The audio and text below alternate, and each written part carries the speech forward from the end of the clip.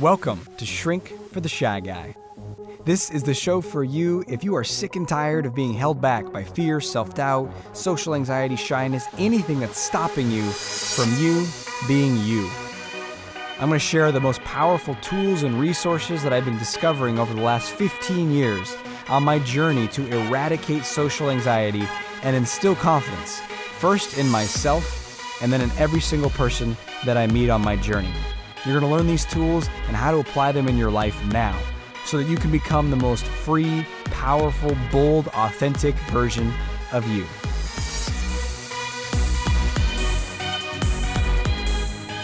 Welcome to today's episode of the show. Today, we're going to be talking about something that I know you have experienced, because it's something that every human has experienced, and it might be something that is happening frequently for you, and it is directly related to confidence, self-esteem, trust in yourself, and as a result, being able to do the things that you want to do in every area of life. And that topic, that thing, is performance anxiety. So it's a particular kind of fear and anxiety. That's what we're going to be diving into in today's episode. What it is, helping you explore the areas in your life where it shows up and how it's impacting you, and then ways to let go of that fear and that anxiety, and as a result, have greater trust in yourself, greater confidence, and ultimately greater enjoyment in whatever the thing you're doing. Because when you're in performance anxiety mode, performance aside, it's not fun. It's a grind, it's a terrifying experience, and that is not what you want for whatever it is you're engaging with in your life. So I'm excited to get in this topic with you. Even more excited to do this with my good friend and colleague, Master Coach Jonathan Hernandez. My name is Jonathan Hernandez, and I too suffer from performance anxiety. Good. I'm anxious right now. This performance. Hey, you're doing great. You're doing great. Thank you. This is awesome. But actually, I joke about that, but I remember my earliest recordings of podcasts and videos, I was very anxious about them. And then that over time dissolved, it became less, but then I would get really anxious before live events. Mm-hmm. And I had a period of like mini, over years, I would do an event every 3 months, and I would, so every 3 months I would feel this big spike of anxiety before the events. Mm-hmm. And was like, I want to approach these in a different way. I don't like this experience because it can suck the enjoyment. So we'll talk more about the places that I've noticed it as well. I've noticed as I've getting older, my level of performance anxiety is rising. So like when I was a kid, I would perform on stage and be like, oh, this is fun. I want to do this. And then in college, I was a lead in a role, very powerful role, but there was like anxiety of like, oh gosh, I don't want to mess this up. And then, so that was like 10 years later. And then another 10 years later, it's like, I'm doing a live event, presenting. It's like, oh man, this is way more anxious. Higher stakes. Yeah, doing stand-up. It's like, oh, I'm really anxious. So yeah, it's, but I mean, I guess it's also the amount of work that I'm doing, because when I was a kid, I did a play for like, You're Just a Sheriff. So it's, I guess the stakes are lower, but now for whatever reason, I feel like my stakes are higher, and that causes me more anxiety. Yeah. So as you're listening, I encourage you to think about, where do you feel performance anxiety? Because it might not be an official performance like a play, a sporting event or game. You might not be, maybe it's at a high level thing, like you're in a professional sport, or it's a professional production. But we can have performance anxiety around any level of, quote, it's anything that you perceive as a performance. So your presentation at work can be a performance. Yeah. Your conversation with a boss can be a performance. Your conversation with your own colleagues or team members or employees can be a performance. Getting certified, recertified, doing exams. We have a member in the mastermind who has had to study for tests. That's a performance anxiety. One. Test anxiety is a form of performance anxiety. Mm-hmm. Even a conversation. Yeah. You can have performance anxiety about a conversation when we're socially anxious. That every conversation feels like a performance. I'm being evaluated by this person on how I'm doing, I didn't do that right. And we imagine others are evaluating us, and then we heavily evaluate ourselves. That's one of the symptoms or signs that it's performance anxiety. There's a lot of, beforehand, there's a lot of grinding in your mind. There's a lot of worry. There's a lot of, it's got to go well. I got to do it right. Am I prepared enough? I got to prepare more. And then during, you might be really stressed out, or you might just be like more in the moment. It depends. And then afterwards, then it's like there could be a brief reprieve or pause in the performance, and then as soon as you're done, that wasn't good enough. I should have done better. Oh, that was pretty good. At least okay. But this part was really bad. Oh, those people judged me for that. Yeah, that is what would happen for me. So going into this show or into a production, or even doing the presentations that I've been doing for, well, this will be my third one coming up, but the going into it feels fine. It's after the fact where it's like, oh, I said this, or I didn't do this right, or I messed that up. Or while you're in the performance, or while you're in the performance, something goes astray, goes wrong, and then you focus on that thing, and then you spiral, and then you're like stuck in quicksand because it's like, oh, I'm failing. I can't get my performance back up, my peak back up. Right. Oh man, that's really interesting to hear, because I would say my performance anxiety, I think I had a lot of post-evaluation around like social performance when I was younger. Now I'd say the biggest place that I would experience the performance anxiety is around the teaching and hosting of live events. And it feels like it's almost all like 98% stacked in anticipation anxiety. It's leading up to it. It's like, oh, something bad's going to happen, some bad danger bad. And I try to probe into what the danger is. And because I have the sense of like, but I'm really good at doing that, and I can handle whatever happens, and I have a track record of that.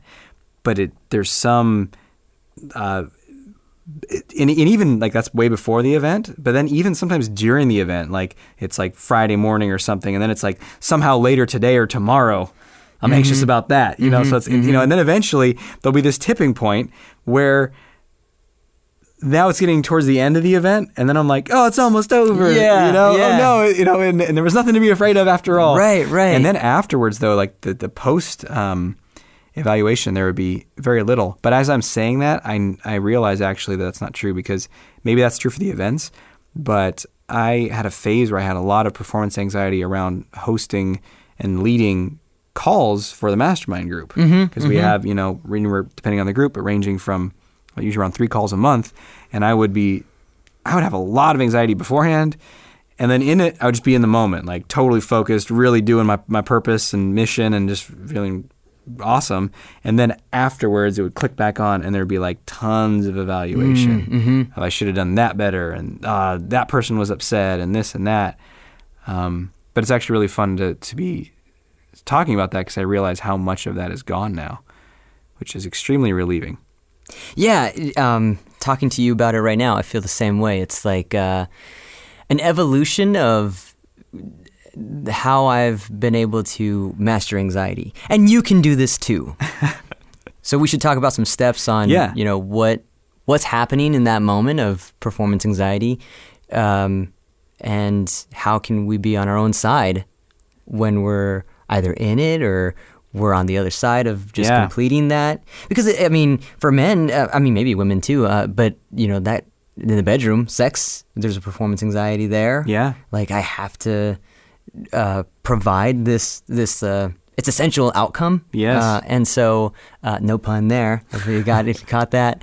But, so what happens, as we're talking, is coming up for you when we think about performance anxiety on the spectrum of different levels of performance. And the one thing and I think a great example to use to dissect would be sex, because sex is always interesting. But I was also just talking with a client about this maybe a week and a half ago, and he was experiencing a lot of sexual performance anxiety around sex. And so what happens is he's nervous about it. He might delay or avoid making a move with his girlfriend because it's like he wants to connect in that way, and another part of him is like, ugh. And then like, so he's kind of in this little state of back and forth intertension. And then instead of like moving towards that earlier in their date, they're waiting until like 2 a.m. and they've got to go to work the next day and they're both tired. And then it's like, okay, well now I'm going to do it. And it's almost like, well, I have to do it now. Yeah, yeah. I should have sex now. And just the whole thing is like, ugh, this just sounds so unpleasant. And that's how performance anxiety just sucks the joy out of everything. So I was like, let's break this down. You know what? So here's the first thing I would do. Well, first is just realize there's nothing wrong with you. Everyone has performance anxiety. Yeah, everyone. Even the people that look totally, badass and confident. And I'd imagine that a lot of people that come to live events, like, even if I'm anxious at the beginning of the first day, that's not apparent on the outside. It's like, oh, he looks totally confident and in charge. And in a way, we are. Like, you can both be confident and be doing a good job and anxious inside. Right. So don't mistake someone's outside for what's really happening on the inside. Because you know what's happening for the inside of you. And you're like, but I'm anxious inside. They're not. No, just let that go. Everyone has performance anxiety. And maybe in one area someone's relaxed and confident, but then they would have performance anxiety in another area. So just to really normalize this and highlight there's nothing wrong with you. It's also human. Like, the fact that you shared that, it makes me feel like, how can I be of support during this moment? How can I reach out more to give you what you need to feel safe that either the event or our calls are going to be effective? And it could be just levels of encouragement. Like, I love your presence, your amount of focus. It could be, and if you don't have anybody to give you that, you could be giving that to yourself. Like, hey, there are these qualities about me that I just love to work on and to master. And yeah, it's I think we write a lot about it because it's like, this is my only shot. Like, this is my only chance to do this. Yeah.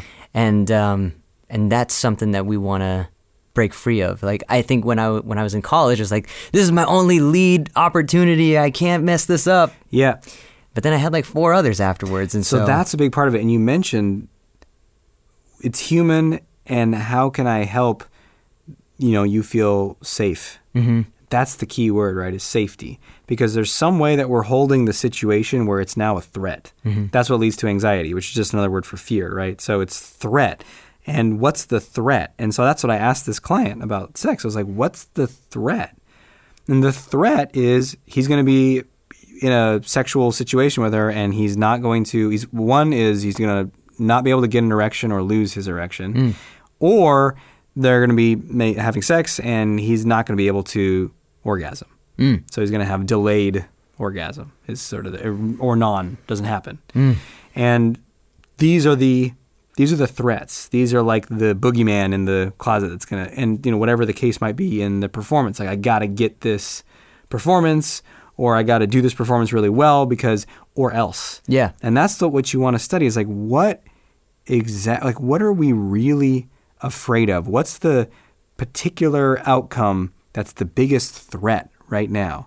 Because and this, to bring, performance anxiety originally started as a sports term, I imagine, maybe in theater or arts, but I always associated it to sports. Mm-hmm. And you'll see that, right? Like, someone is just crushing it in practice because they're just doing what they're gifted at, what they're good at, what they've developed in themselves. And then in the game, it becomes, now it's not just, I want to make this shot, I'm good at this. It's like, I have to make this shot. Yeah.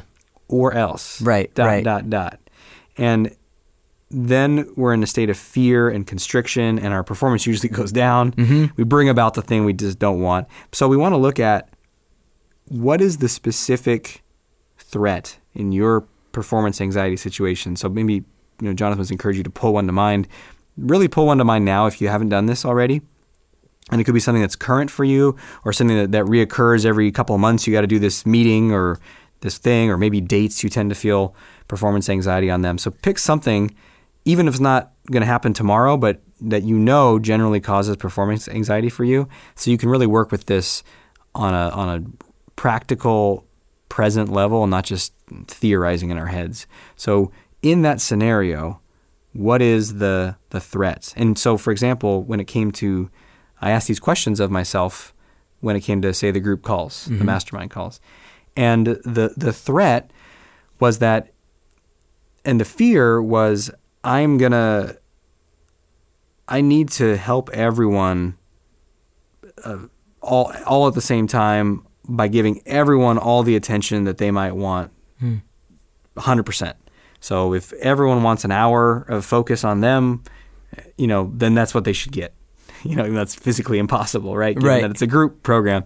It's only 2 hours, though. That's right. Oh, yeah, we're going to be here for the next 19 hours. Let's go. It's a marathon. Get your water bottle. But, and it's like, okay, well, what's the threat of that? Let's say not everyone. So that's how you explore what the threat is. You say, let's say that doesn't happen. And same thing with this client when it came to the sexual situation. Okay, let's say you don't get an erection, or you're in that situation and you do lose your erection. What then? What's the threat? What happens then? And What's threat, the or else? Or else, right? And the threat for him is, well, here's the interesting part. The threat for him is he said, well, you know what?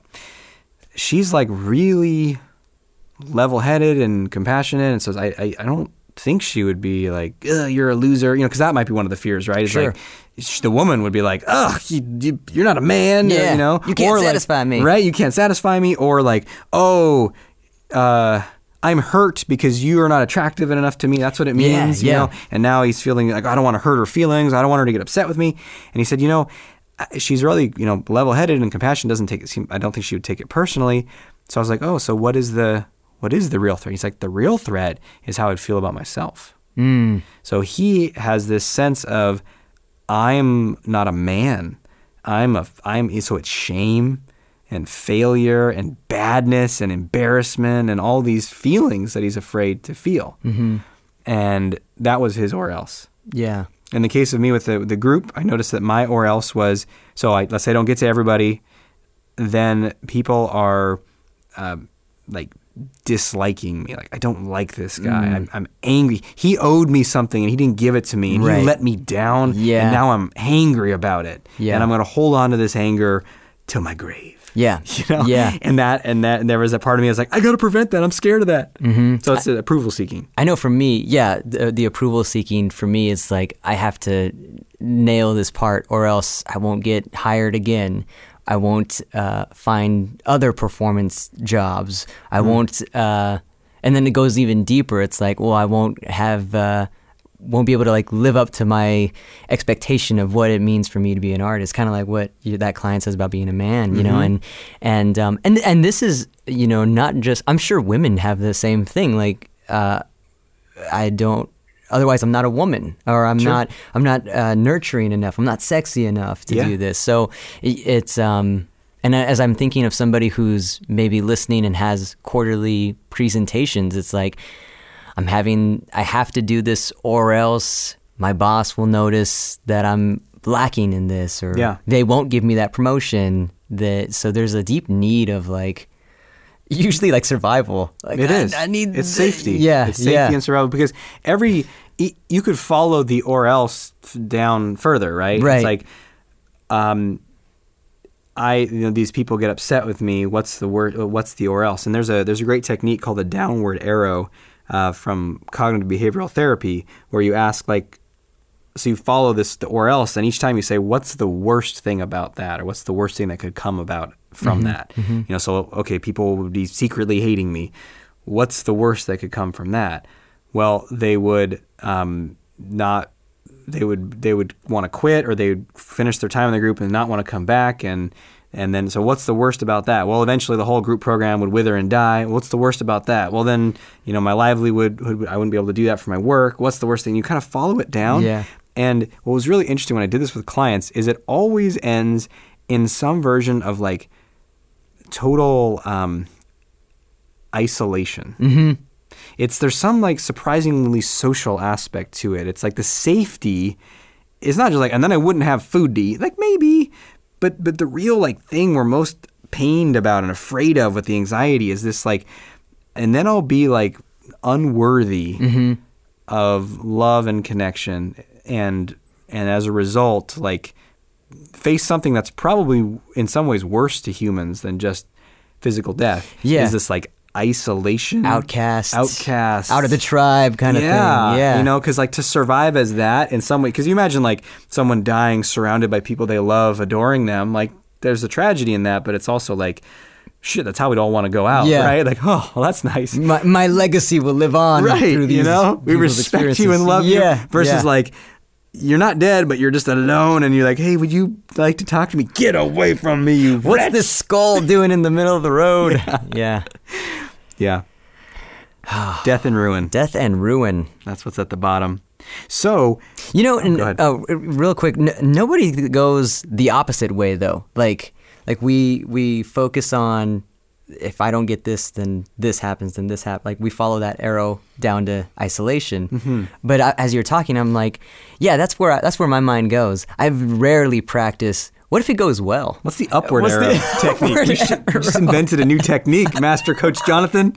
The upward arrow technique. And it's like, what's the best positive intentions? Mm-hmm. Like what's the best outcome that can happen, even if messing up? Like what's the best that can happen? And I don't know this. I just thought of this right now. So, but I'm thinking like, even if I messed up in the performance or I didn't get called back, it doesn't necessarily mean that I'm not an artist, because I just create more things. Like I'm meant to be a creator in this world. So I guess I just keep creating. Well, it's also, I love that, right?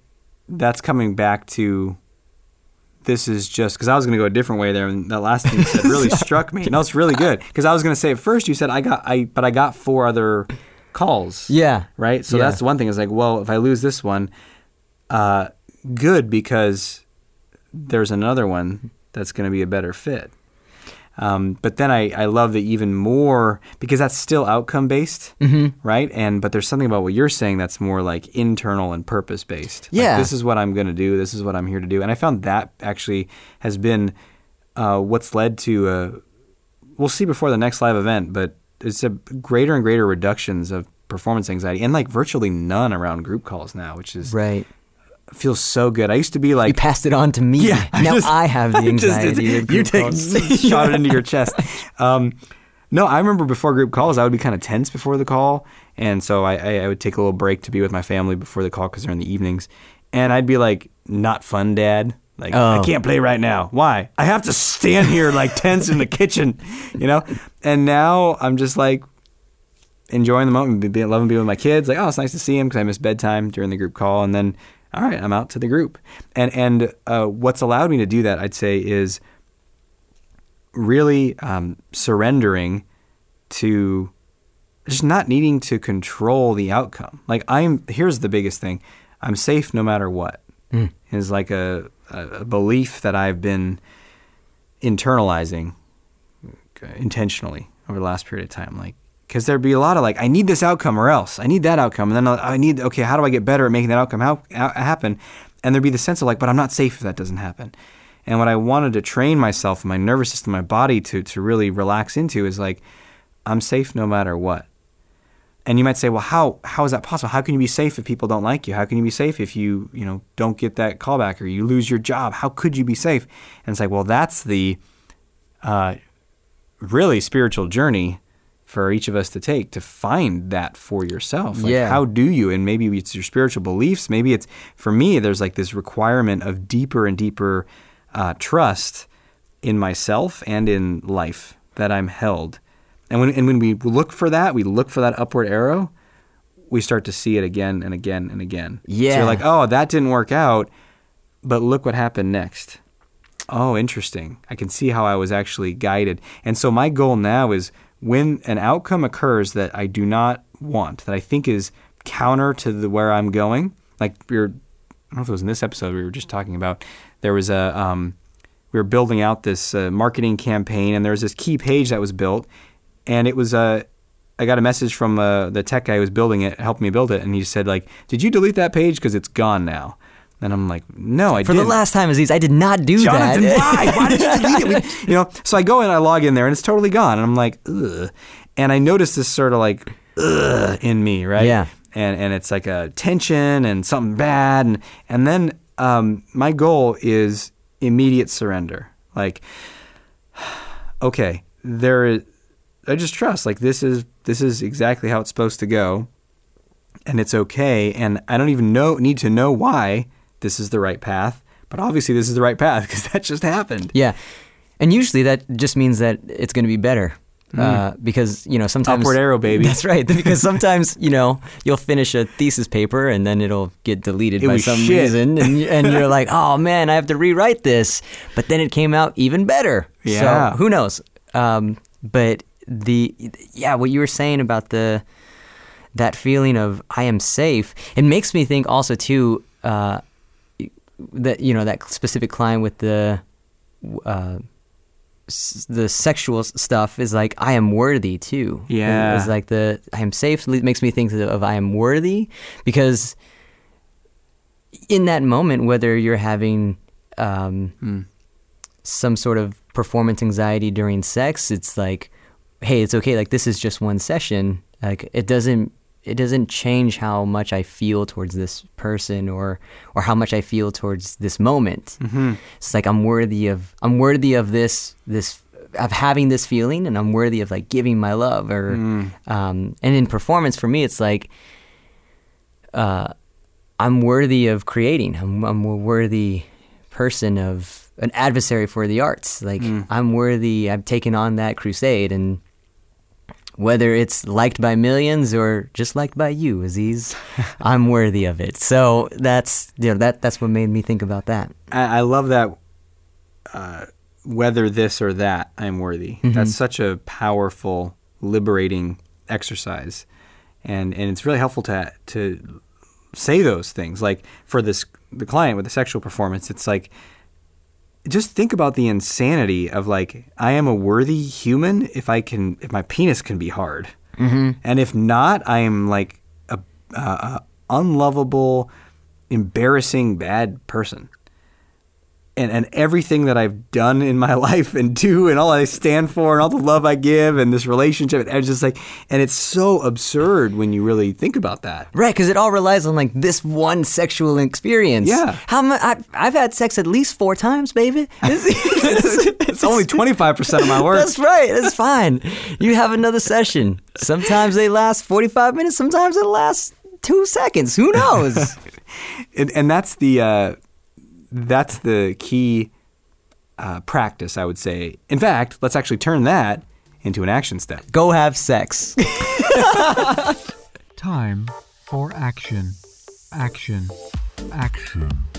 Your action step for today may involve sex. It may not. Who knows? Who knows? It depends on what your opportunities are tonight. But I would say it's to practice this. It's to take the thing that you're anxious about. Whether it's, and think about the outcome that's supposed to happen, and basically say out loud to yourself, like, I'm worthy if this happens, and I'm worthy if this doesn't happen. Mm-hmm. I'm worthy no matter what. And so, for example, like, I'm worthy if I'm, totally ready to go for sex and everything goes exactly according to plan, or I'm worthy if it doesn't.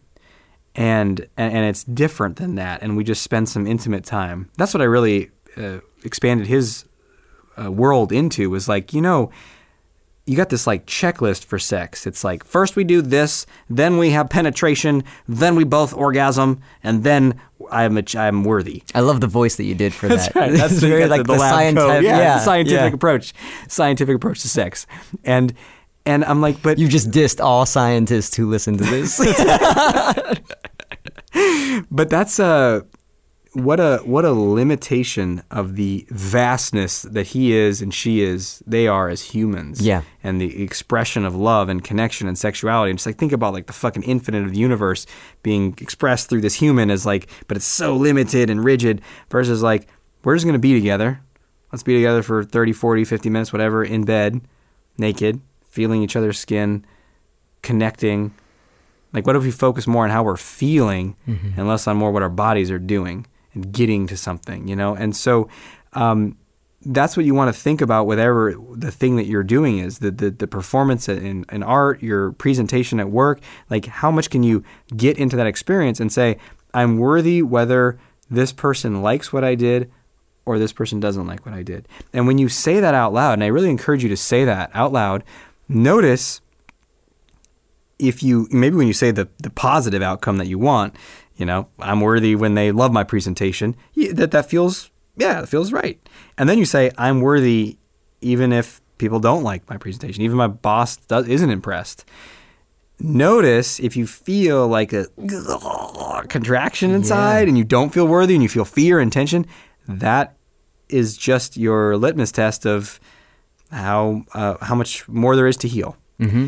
And when you can say that statement, like I'm worthy even if blank or even when blank, and you feel good, you feel open in your heart, you feel free, then that performance anxiety will be gone. Yeah, and be on your own side, because some days you're going to be like, I got this. This feels great. And then other days you're like, no, I really need this. Yeah. I really want this. And that's okay too. Yeah, so that's where you want to just meet it all with love, right? Like, right. I love myself even if I feel like I need this. Mm-hmm. I love myself. And here's an even powerful language shift, which I love. I got from Gay Hendricks. I love myself for. Not I love myself even if, because it's almost like even if I am a piece of shit, I'll still love myself. Right. But actually, like, I love myself for being a piece of shit. For being a piece of shit. I love myself for feeling anxious. Yeah. And that one, man. And then if that one's too big of a leap, you could always say, I love myself for feeling frustrated at myself for feeling anxious. Yeah. That's some... We'll get into that later. Yeah. Don't worry about that too much right now. But there's 3 key words. I am safe, I am worthy, and I am loved. Yeah. I think those are all 3 really powerful. Absolutely. So take this. There's so many gems in here. Thank you so much, Jonathan, for showing up, for sharing. And I love how authentic you are, how open, how willing and vulnerable you are to share the truth of your experience. Hey, thanks.